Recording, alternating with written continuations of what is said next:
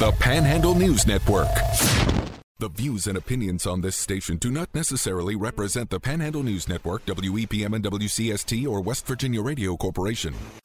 It's Panhandle Sports Live. Crossover, step back, and where the Eastern Panhandle of West Virginia comes to get their sports. Live. Is this the dagger? It is a great night to be a Mountaineer wherever you may be. Agent back to pass. Rush down the pocket. Throwing it downfield. It's into the end zone. Oh, he caught it! Here are your hosts, Jordan Nicewarner, Luke Wiggs, and Parker Stone. It is Thursday the 27th. You're tuned into Panhandle Sports Live, brought to you by Mountaineer Kitchens and Baths. Since 1995, Mountaineer Kitchens and Baths have delivered distinguished remodeling services to our home community of Martinsburg. From new construction to remodeling, Mountaineer Kitchens and Baths can design your new kitchen or bath. From their talented designers, can bring to life any concept you'd like to create. Check out MountaineerKitchensandBath.com on Facebook, or you can visit their showroom at 967 Hedgesville Road in Martinsburg. I'm Jordan Nicewarner, alongside me Luke Wiggs and Parker Stone. Good morning, fellas. Good morning. How you guys doing? You know, not bad. I just was scrolling through Twitter, saw somebody put a compilation of their favorite Joe Buck postseason baseball calls. If I were to make a compilation of my favorite Joe Buck postseason calls, it would be empty. Yeah. Or it would just be the David Freese home run from the 2011 World Series, which he stole from someone else. What do you mean? It was somebody else's call. Oh, was it? Yeah, he was piggybacking off of another famous call from, I forget what other World Series, the We Will See You Tomorrow Night. But needless to say, I do not understand people's infatuation with Joe Buck. If you like Joe Buck, text us. Let me know why, because he is just the bastion of mediocrity. Yep, 304-263-4321 is the text line, 304-263-4321. I would have to wholeheartedly agree with you, Luke. I cannot stand Joe Buck. Never have, never will. My biggest pet peeve with him is that he just talks. I mean, of course, his job is to talk, right? Our job is to talk. I don't like him because he speaks. But he doesn't stop. Like, you got to stop at some point, right? Especially if it's like, if it's a big hit, right? Yes, you have to call the game and do your thing, but you don't have to continuously talk. If I'm watching, I mean, you hear a lot of people say, too, that they would much rather watch these games just with no commentary at all, just the stadium and natural sound, which we saw, I feel like, during the pandemic, which I was okay with, but you still need that person talking. But yeah, Joe Buck is the absolute worst. What do you think, Parker? Yeah, he's not my favorite to listen to. He's sometimes tolerable, but I do agree with your sentiment there. He sometimes talks over a moment when you don't need. I'll give him a little bit of credit. The Diggs call with the Minneapolis Miracle. That was a good call. Right. That was a good call. I'll give him that one. But it's just a lot of the time, it's just he feels like he's talking when he just needs to let the moment happen. Well, we got a text here saying Joe Buck is the equivalent to Chris Collinsworth. The MLB equivalent to Chris Collinsworth. Now, I like Chris. I like Chris, man. I get I enjoy the goofiness. I like here's Chris. A guy. I don't mind Tony Romo either. I love Tony Romo. Romo's great. I would hate to do a game with Tony Romo because talk about a guy that won't shut up. True. But That's you know, true. if you want somebody to not stop talking, it's a legitimate, not a Hall of Famer, obviously, but close to it, quarterback that actually knows what they're talking about. Right. Not some broadcaster from Syracuse. You know, not to at Tony Caridi or anything. Just some broadcaster from Syracuse. Some jabroni Joe who got cut from his high school JV team. I will say though, as much as it pains me, Tony Romo's not a Hall of Fame quarterback. No, he's not. I just What did meant he he was win? a good quarterback. Yeah, what He's did he not. win? He's in the Hall of Very Good. Yeah. He's right next to Jamal Charles and Brandon Marshall from the 2000s. Just pop them all together in the Hall of Very Good. He didn't win anything. Yeah. Did he ever win a playoff game? No. Did he not? I don't think he won a playoff game. He might have won one. If you know the answer, text us at 304-263-4321. How many playoff games or any did Tony Romo win? Because I don't think he won any. I don't think he did either. But also, to kind of finish up the commentator conversation. Two playoff games. Which is not very good if you're on the Dallas Cowboys. Yeah. Not great. But FP Santangelo, for the Nats fans in the listening area, he's no longer on the TV crew for Masson because he had some off-field stuff that came up after his time in the bigs. But he was, I thought, the equivalent to Tony Romo for baseball, and he was amazing. But man, if you ever got on Twitter during a game, he would just be getting destroyed constantly, and it felt so bad for FP Santangelo, which he's now a radio guy, oddly enough, out in San Francisco. But, there you go. yeah. Anyways, let's talk a little Mountaineer football. And a little bit later on this morning, we're going to be chatting with D2Football.com's PSAC columnist Cary Moyer talking about, well, the Shepherd Rams. I'm interested to hear why they have them ranked at 6 all year long in the D2Football.com poll. That they've been, now that they're 3 in the Football Coaches of America's poll. But we'll be chatting with him about that coming up after our bottom of the hour break. But West Virginia TCU coming up. Every time I hear that matchup be named, I also hear Parker saying that they're going to get blown out. So what do you guys think about this TCU game? Well, it's going to be tough to see who's going to end up taking the field for WVU because they're down players in their secondary. They're most likely going to be down both Tony Mathis, who is out, and C.J. Donaldson. I'm sorry, Justin Johnson's the one that's out. Donaldson will play. Justin Johnson and Tony Mathis are both out. So they're down to their third-string running back, which is obviously C.J. Donaldson took the world by storm, but then he missed significant time with injury. So it's Anderson behind him and then walk-ons. We are expecting if either of those two are not able to go, then Garrett Green would get put into the game as a running back, and we don't want that. And like I said, secondary, they're going to be down an offensive lineman. I don't know who's going to be on the field for WVU against a very, very, very good TCU team. That's the Big 12's last hope for the college football playoff. Max Duggan, who seems to have been in college football for 15 years, he's figuring it out this year. He's thrown 19 touchdowns to just 1 interception. Mountaineer fans may remember, though, the last time he was at Milan Puskar Stadium, he was terrible. So maybe being able to recreate that magic and wreak some havoc on him, but Quentin Johnson's a good receiver for them.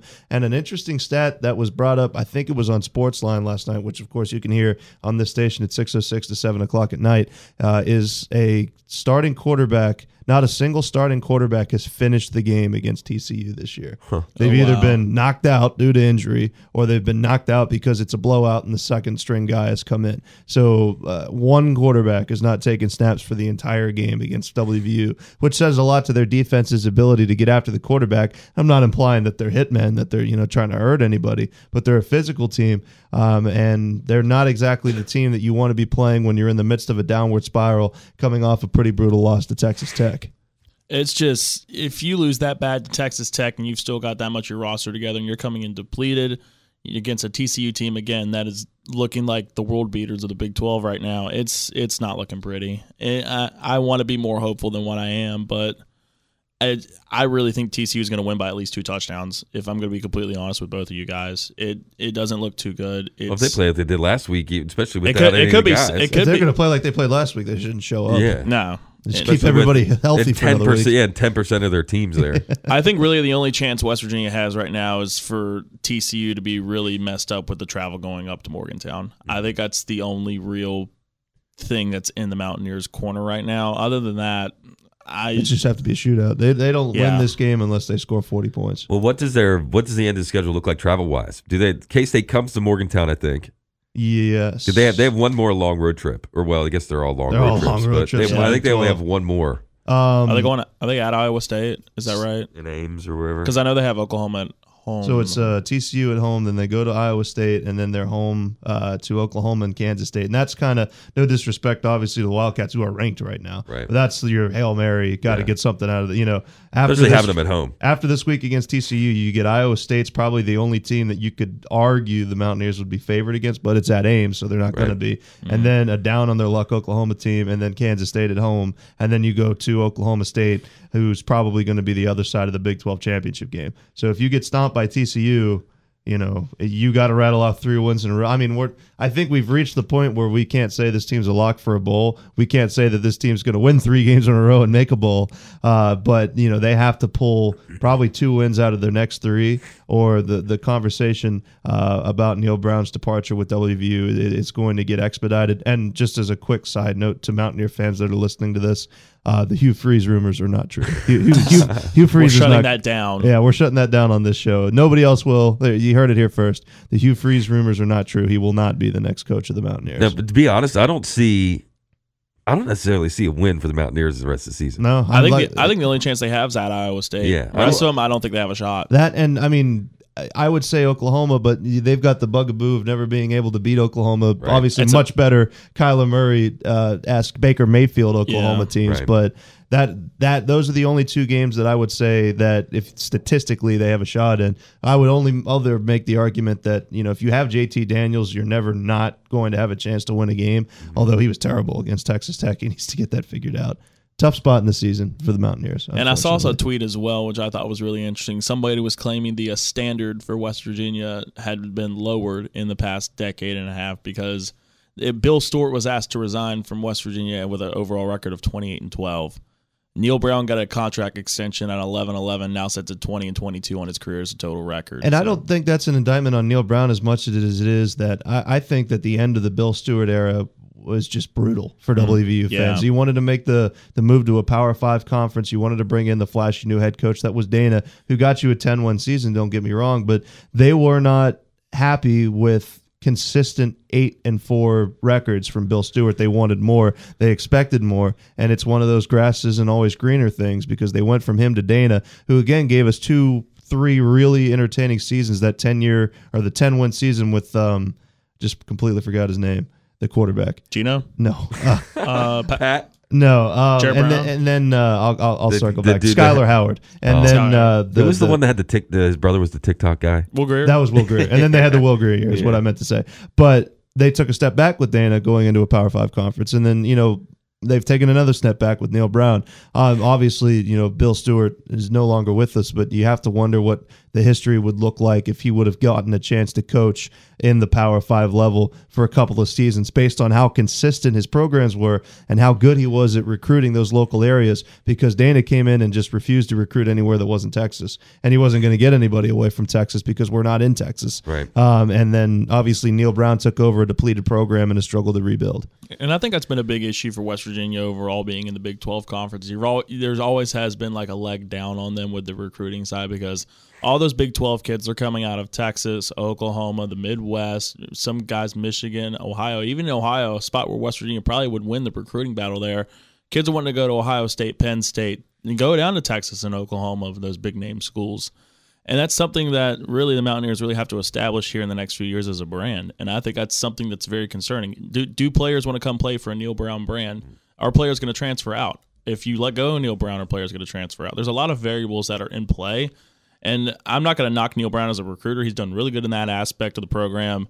But it's year 4 and the results need to start showing, I think. Well, what do you say to the people that say, well, recruit West Virginia more? Why aren't there more West Virginia guys? Are there enough D1 athletes in West Virginia to suffice, recruiting more in-state? Because, it does seem like you look at Tyson Bagents and, things like that got completely overlooked by West Virginia because of what you said, that coaches, were going in all these different states. Why not filter more West Virginia kids in? Yeah, Bagent's always going to be a great example based on the quarterback play that Neil Brown had here at the beginning of his tenure, but it wasn't Neil Brown that missed Bagent. It was Dana that missed Bagent, and the controversy obviously there that we don't need to get into. I think Neil Brown, has done a pretty good job of recruiting the state. You look at your offensive line, and it's Wyatt Milam, who's an in-state guy, Zach Frazier, who's an in-state guy, and then Doug Nestor, who left because Dana didn't want him, goes to Virginia Tech, and then comes back to WVU. So you've got 3 in-state guys amongst your offensive line. I think maybe Amir Richardson was somebody that they missed on a couple of years ago, but he's gone to Marshall and he's kind of fizzled out. I think getting that preferred walk-on for Preston Fox, because that's always been key for WVU teams, is they've always had a steady diet of upperclassmen, special teamers turned into backups that have been in-state guys. You may know better than me, Jordan, just the cavalcade of Bridgeport players. I remember the Pancake Brothers, just because their name was Pancake, and all the different guys that Bonamico, was he one of them that played? There were a couple Bonamicos that they played they were preferred walk-ons, didn't play for 2 years, and then by their junior and senior year, they were contributing members of defenses. John Lewis from University is another good example. I don't think that there's enough talent in the state to say that that's what could turn the program around, but there's enough talent in Pittsburgh. They've got the receiver coming in from that area. Philadelphia, Baltimore is where Tavon Austin came from. The Ohio area that's just east of Columbus. There's a good, rich amount of talent there. That Neil Brown's done a better job of recruiting. but he hasn't gotten the most out of this talent. It almost makes you wish that you have Dana's ability to just milk the most out of his offense as possible, linked with Neil Brown's ability to recruit. That would be the best case scenario for this team. But Neil Brown's not been getting the results, and Dana was not a very good recruiter. So you're just kind of stuck in the middle. Well, let us know what you think. You can text us 304-263-4321, 304-263-4321. I feel like I've asked this question 100 times. What's the fix to West Virginia? Is it more in-state guys? Is it coach? What is it? What do you think it is? Text us 304-263-4321. We come back, talk a little Shepherd football here on Panhandle Sports Live on WPM and WCST, the Panhandle News Network. It's Panhandle Sports Live. Join the conversation on Twitter at EP News Network.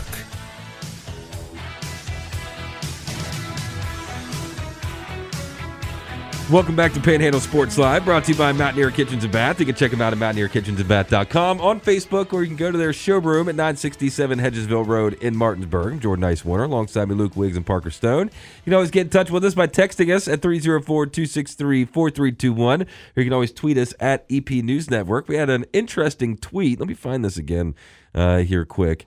Yesterday, directed at Parker Stone. Now, of course, we've mentioned before that Parker, he likes to consider himself a little bit of a gym rat, and he's trying to beef up a little bit. And apparently, he referred to himself as Adonis. Is that correct? It was jokingly. I think it was It was either Monday or Tuesday afternoon.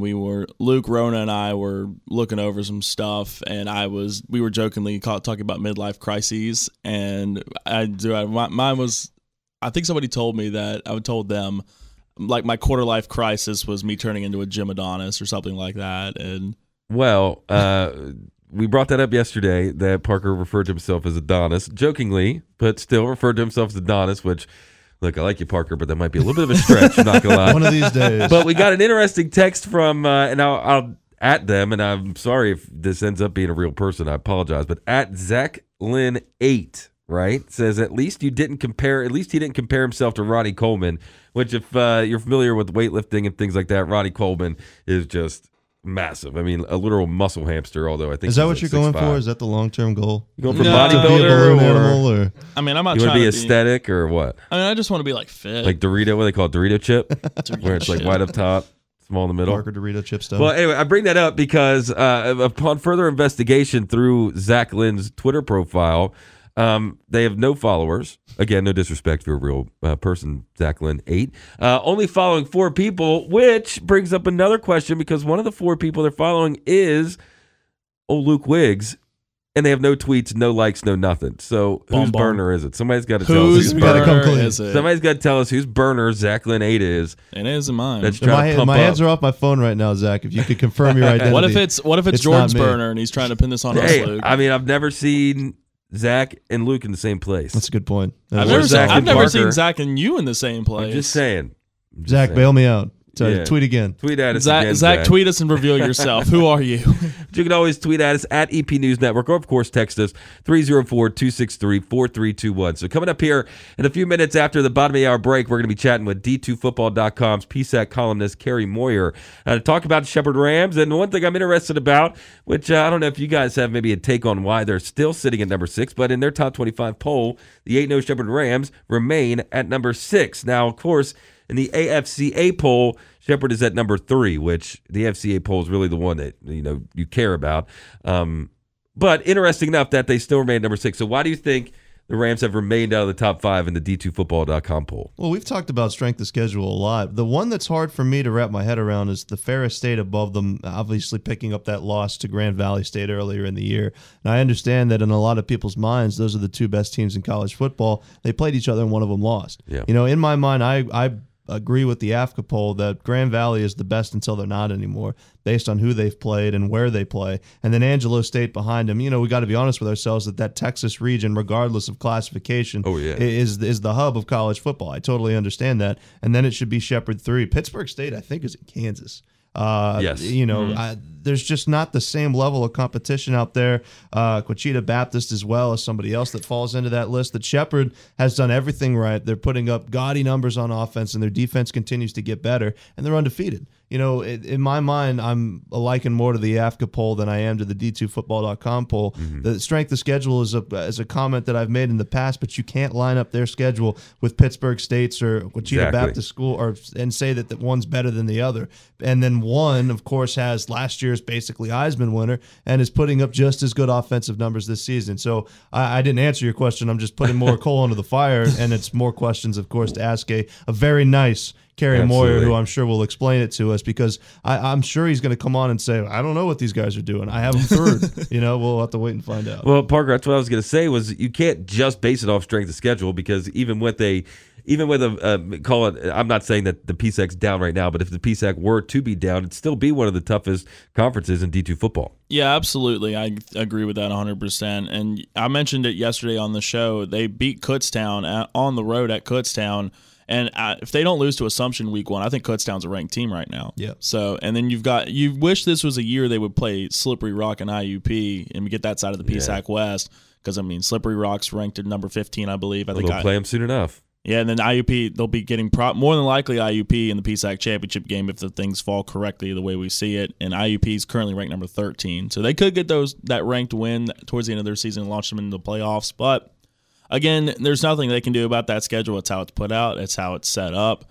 And I don't think they should be penalized for it. And like Luke alluded to before, the offense is clicking on all cylinders. You have arguably the best player in all of Division II football in Tyson Bajan on your roster, an emerging star in Ronnie Brown, a defense that's more than showcased why they should be ranked at least in the top 4 of Division II football teams. And piecing it all together, I think it's just a little bit of disrespect. People don't know about Little Shepherdstown and Little Shepherd over there, and they're like, all right, this is the hub of football right here. This is Texas. This is upper central Michigan. This is kind of where we're comfortable at. And I understand there might be a little bit of fear ranking Shepherd that high because, of course, the Ferret State game they had last year kind of wasn't a good show. Getting beat like that wasn't the best look. It wasn't the best look in the eyes of voters and looking at people in the D2 poll. So that might be why Ferris State is ranked above Shepherd in that. But again, Shepherd's 8-0. Ferris State has a loss. If you look at metrics, Shepherd should be above Ferris State. That's my take on it. Well, text us 304-263-4321 if you got any questions related to Shepherd football, PSAC championship game, or any questions at all, really. You can text us 304-263-4321. Coming up after the break, we'll be chatting with D2Football.com's PSAC columnist Cary Moyer here on Panhandle Sports Live on WPM and WCST, the Panhandle News Network. Mix up your sports coverage with Panhandle Sports Live. Heard on the Panhandle News Network.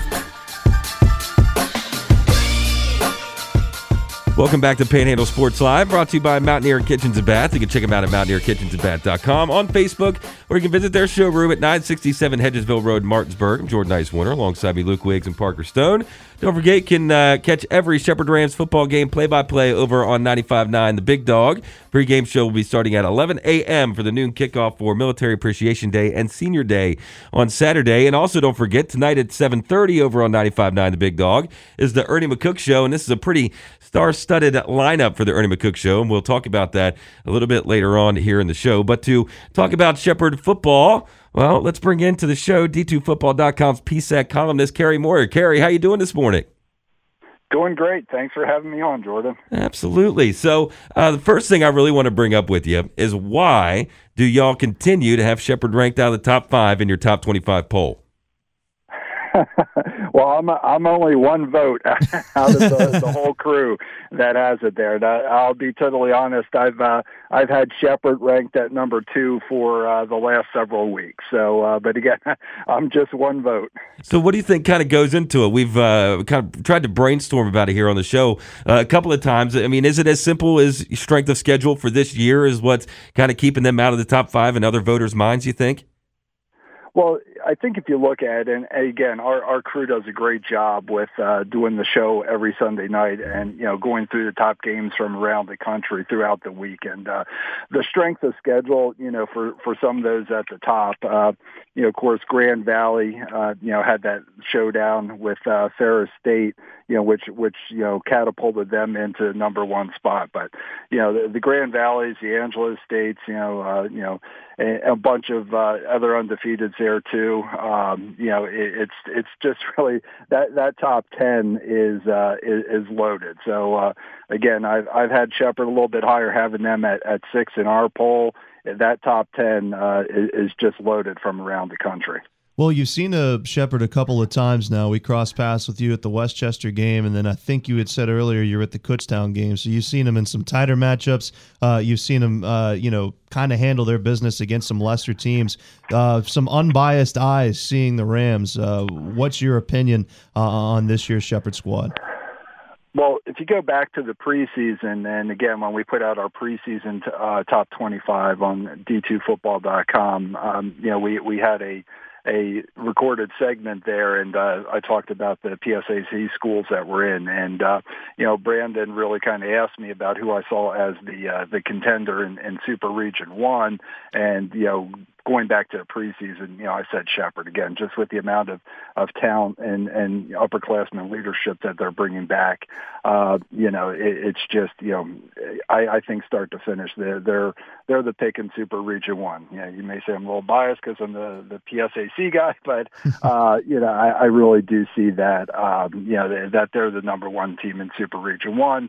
And again, strength of schedule and where these teams will shake out. Of course, the Super Region 1 list that came out this week was listed alphabetically. I know a lot of folks got really twisted about that. Next week we'll see it with the rankings. But unbiased look, again, I saw them Shepherd live twice this season up at Kutztown, and last weekend when we got to connect at Westchester, and again, those were 2 road games. Maybe you could say a little bit of a slow start, to start both of those games. Of course, Kutztown, it was a night and day difference between, the first half and the second half. With Kutztown, again, they had, 7 in the first quarter, 7 in the second. Kutztown was 7 and 14, so Kutztown actually went into the half in the lead. But, the halftime adjustments and Shepherd being the Shepherd that we know in the second half, they really just kind of, took that game over. And same thing with Westchester. They kind of had a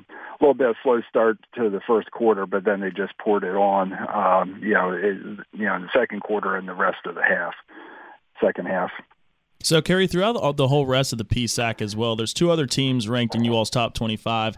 IUP's coming in at that 11th spot, I believe, and then you got Slippery Rock right behind them at 12. 12 IUP, 13 Slippery Rock. So, it looks like IUP's probably going to be the team coming out of the other side of the PSAC for the title game. And if IUP were to be ranked inside of that top 10 for you all's poll, do you think that's what Shepherd needs to get that boost into the rankings, or is there more elements outside of that?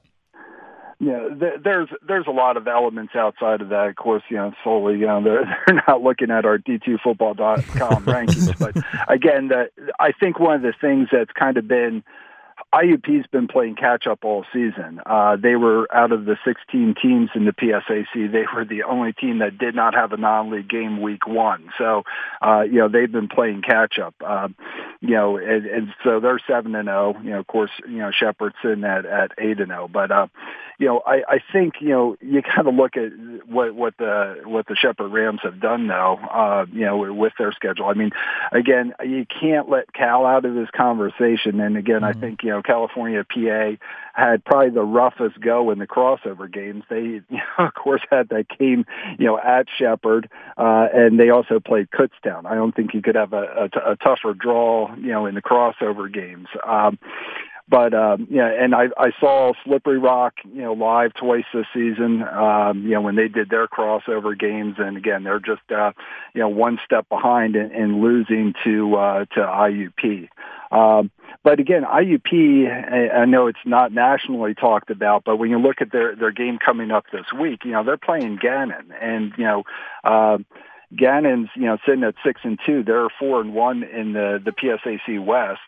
So, that's again, that's not a give me. Of course, I'm predicting IUP to win that, but that should help. Them as well. And then next week, Clarion, of course, this week coming up, And next week, Shepherd has, Bloomsburg and East Stroudsburg. East Stroudsburg's another one of those that's just had a tough go. They lost a close one to IUP, in crossover action. And, a lot of their games that they have lost, to Kutztown, things like that, they've been by a couple points and at the end.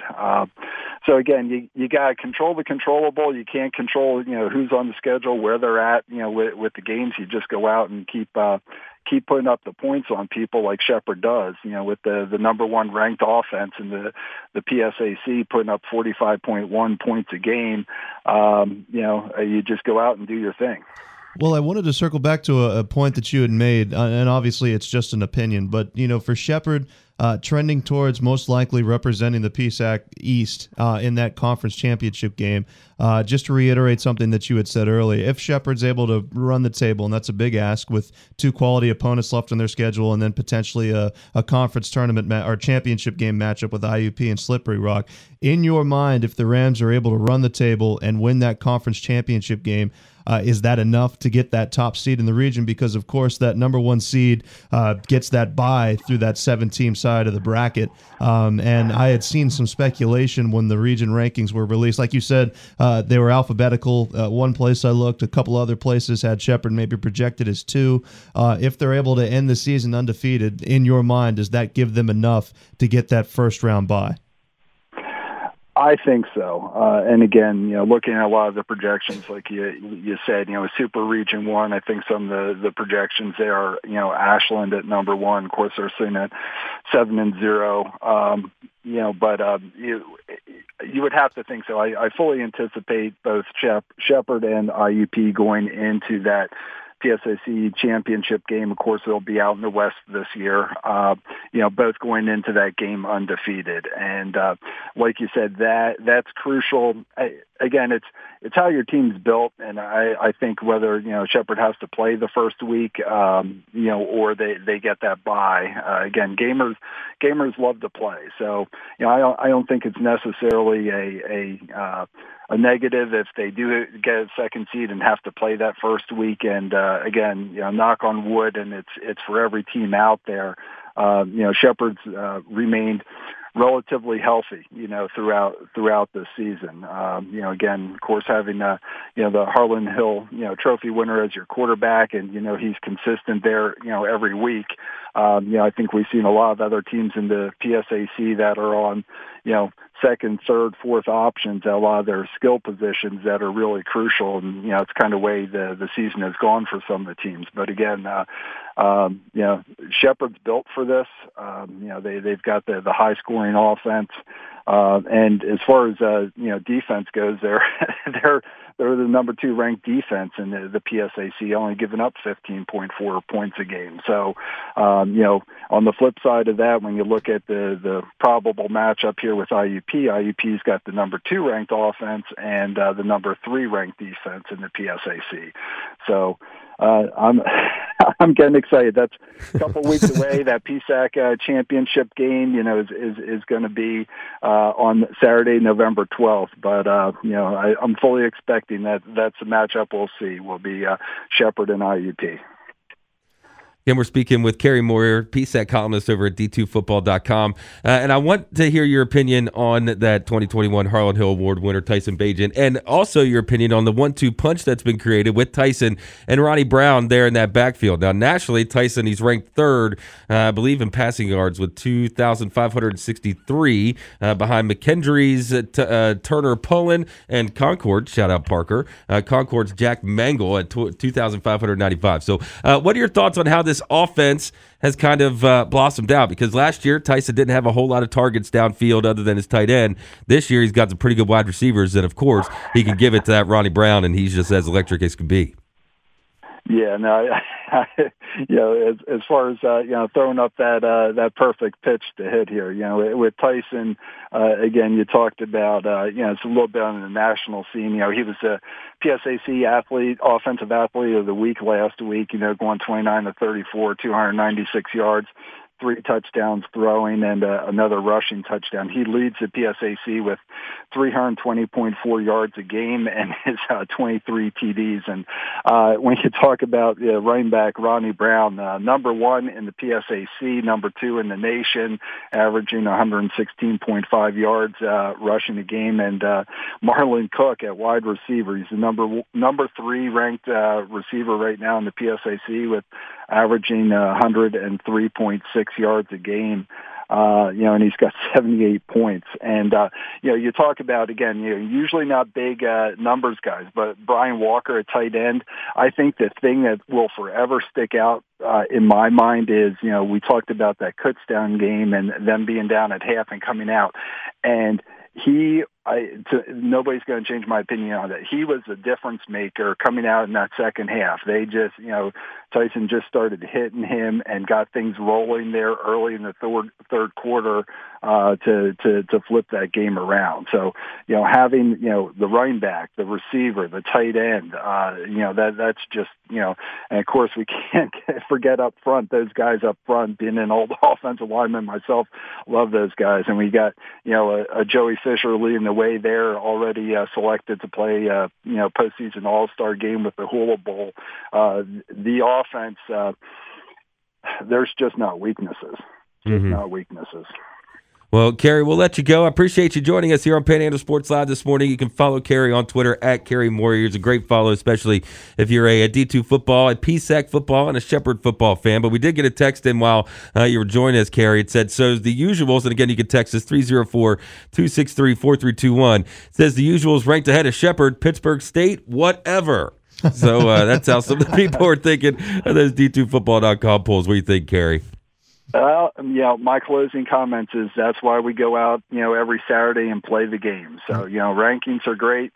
People have lots of thoughts, but at the end of the day, these guys go out, make the plays, and it's all going to work itself out in the end. Awesome. Well, Cary, thanks again for joining us on Panhandle Sports Live.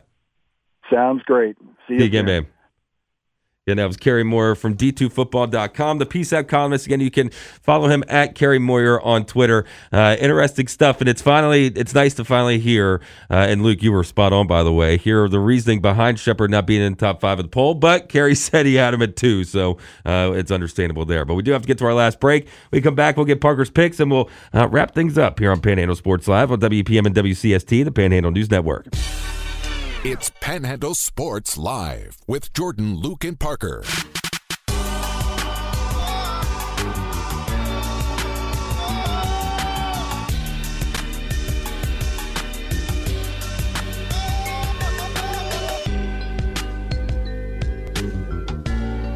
Welcome back to Panhandle Sports Live, brought to you by Mountaineer Kitchens and Baths. You can check them out at mountaineerkitchensandbath.com.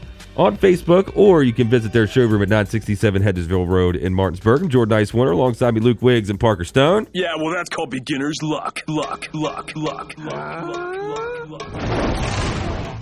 Yeah, I like to call this my lock of the day. Proven it's never fails. Never failed once. All right, guys. Thankfully for overtime, RJ Barrett hit the over. I was sweating to come. I was sweating to come in this morning, going 0 for 3 and striking out. You didn't have to carry Jalen Brunson's water on defense. He would have an unbelievable season. I know. Jalen Brunson had an insane game, though. He's he had just like 37. John Sparks he too. Can't stop it. John Sparks too. Let's relax. He just can't guard anybody. And Barrett's having to do all that defending for him. Is wearing the poor man out. Yeah, it's tough. But sadly, Wendell Carter needed 10 rebounds. He got 9 last night. So that's always a tough one there. And James Harden, he was, I think, 7 off of his PRA. He needed 40. He needed 41 to hit the over. He ended up having 34. Man, I thought that was a lock too. I thought I almost made that lock of the day yesterday, which is a good thing I did. Fournier should be your lock every day. Hey, he hit it. That was a little bonus slip I did, and Fournier hit his over on that one. But it is No Sweat Thursday, and you guys know about this when I walked in, was trying to figure out what to go for. I was having a tough time. It was a sweaty No Sweat Thursday? It's a little sweaty No Sweat Thursday, as we got Ravens, we got Bucks tonight, and I had a hard time figuring out what I was going to lock in. But we have the suspense is killing me. I don't think he's picked yet. I think he's making his I'm making the pick as we speak. No, we got Tom Brady 225 plus passing yards tonight. I think that's a lock of the day. This is a game where Tom Brady's got to show, hey, he's not washed. He's not having a last season in Minnesota Brett Favre type of season. So I think Brady's going to hit that 225 passing yards. Ravens secondary's shown moments where they can get a little bit exposed, but I think Brady can hit the 225. I think that's the base over-under is 275.5. So I think if you use that 225 and bundle it with some things, you should be okay. I like Leonard Fournette going over 48.5 rushing yards tonight against this game too. Ravens have allowed a lot of rushing yards to the running backs the past few games. Clyde Edwards-Helaire had 92. Nick Chubb had 91 last week. Saquon Barkley had 85. And they had Joe Mixon run for 78, and Joe Mixon's had a tough time finding the holes in a rough Bengals offensive line this season. So I think Fournette adds a very courteous 48.5 rushing yards. I know the Bucs' rushing offense is historically bad, but I think 48.5 is very generous, and I think Fournette should be able to get it. And then Ravens over on total points in the game, 22.5. Ravens have scored anywhere around that point, 24, 27, 21. I think they get the over in points in what could be a pretty decent game, where I think the Bucs are favored by 1.5 in this one. So this one could go either way. I was afraid to pick who would win this one, but lock of the day if you missed it. Once again, Brady 225 plus passing yards. There was a texter last week that asked us to do a fantasy football starter sit on Thursday. It's a little too late. That's my fault. I should have worked it into the rundown. Fridays, I feel like we could do it then, or all I was going to say is if you had a fantasy football question that you wanted to ask in the next 3.5 minutes, send it now. Please send it in. I will say that I'm good with this being the turnaround. No offense to the Ravens, but this is Tom Brady's turnaround game.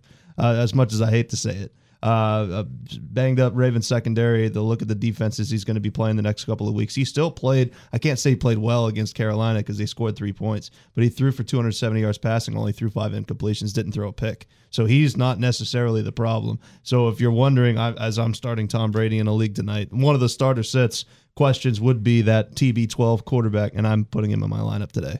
Well, I mean, of course, as a Ravens fan, I want the Ravens to win, but I absolutely see where they lose this game for sure. I thought they should have lost last week. And I'm not saying that I'm implying that the Bucs are going to win. I'm just saying that there's going to be a lot of offense in this game with the Ravens getting healthy on the offensive side of the ball, but banged up in the secondary, and the Bucs defense struggling to stop people. But you've got Tom Brady and one of the best wide receiver tandems when healthy in the NFL, and Leonard Fournette's not bad in his own right. Right. So there you go. Well, and also, not gonna lie to you, I would have completely not realized that the Ravens played today if it wasn't for you asking that betting question when you came in this morning, Parker. It's a good way to spend a Thursday. A little Captain Benders, and then a little Ravens cool down. I know Coach McCook. I know he's a Ravens fan. Got the Ravens game on, doing the McCook show. Which, by the way, the Ernie McCook show is live from Captain Bender's at 7:30 tonight. Special guests. Oh, go ahead. Yeah, special guests with it being Senior Day. Oh, and before that, the game on Saturday, it's Military Appreciation Day and Senior Day. 11 seniors being honored, but along with the Military Appreciation Day festivities, going to be a big-time flyover for the game. So if you want to see more information, head over to panhandlenewsnetwork.com. There's an article up on the pregame festivities. But for the Ernie McCook Show tonight, again at 7:30 over on 95.9 The Big Dog, it is president of the college, Dr. Mary J.C. Hendricks, fullback Michael McCook, and 2021 Harlan Hill Award winner QB1 Tyson Bagent will be joining the Ernie McCook Show tonight at 7:30 at Captain Bender's. I just wanted to add there was an elite exchange between Jordan and I think it was Coach McCook's wife. We were coming down the stands from a Shepherd game talking about what the military appreciation Coach McCook show is going to look like. And Coach McCook's wife, her name escapes me, I apologize. She said, "Oh, the president is going to be there." And Jordan goes, "Biden?" Well, okay. So for context, that was so funny. For context, President Biden, that was when he was up in Hagerstown. Yeah. So it was that weekend. President Biden? Yeah, it was that weekend, and she said that. And if I wish I'd have seen a mirror to see what my face looked like when she said with the president, and I said Biden back to her because you never know. And I told her I was like, hey, it could be a Shepherd football. I was like, Coach McCook, he's a big deal to me. So maybe he's a big deal, and the president want to talk to him. But she met Dr. J.C. Hendricks, Mary J.C. Hendricks, and she'll be joining the show along with Michael McCook and Tyson Bagent. That's at 7:30 tonight over on 95.9 The Big Dog. Have a good rest of your day. Panhandle Live is next. We'll talk to you tomorrow.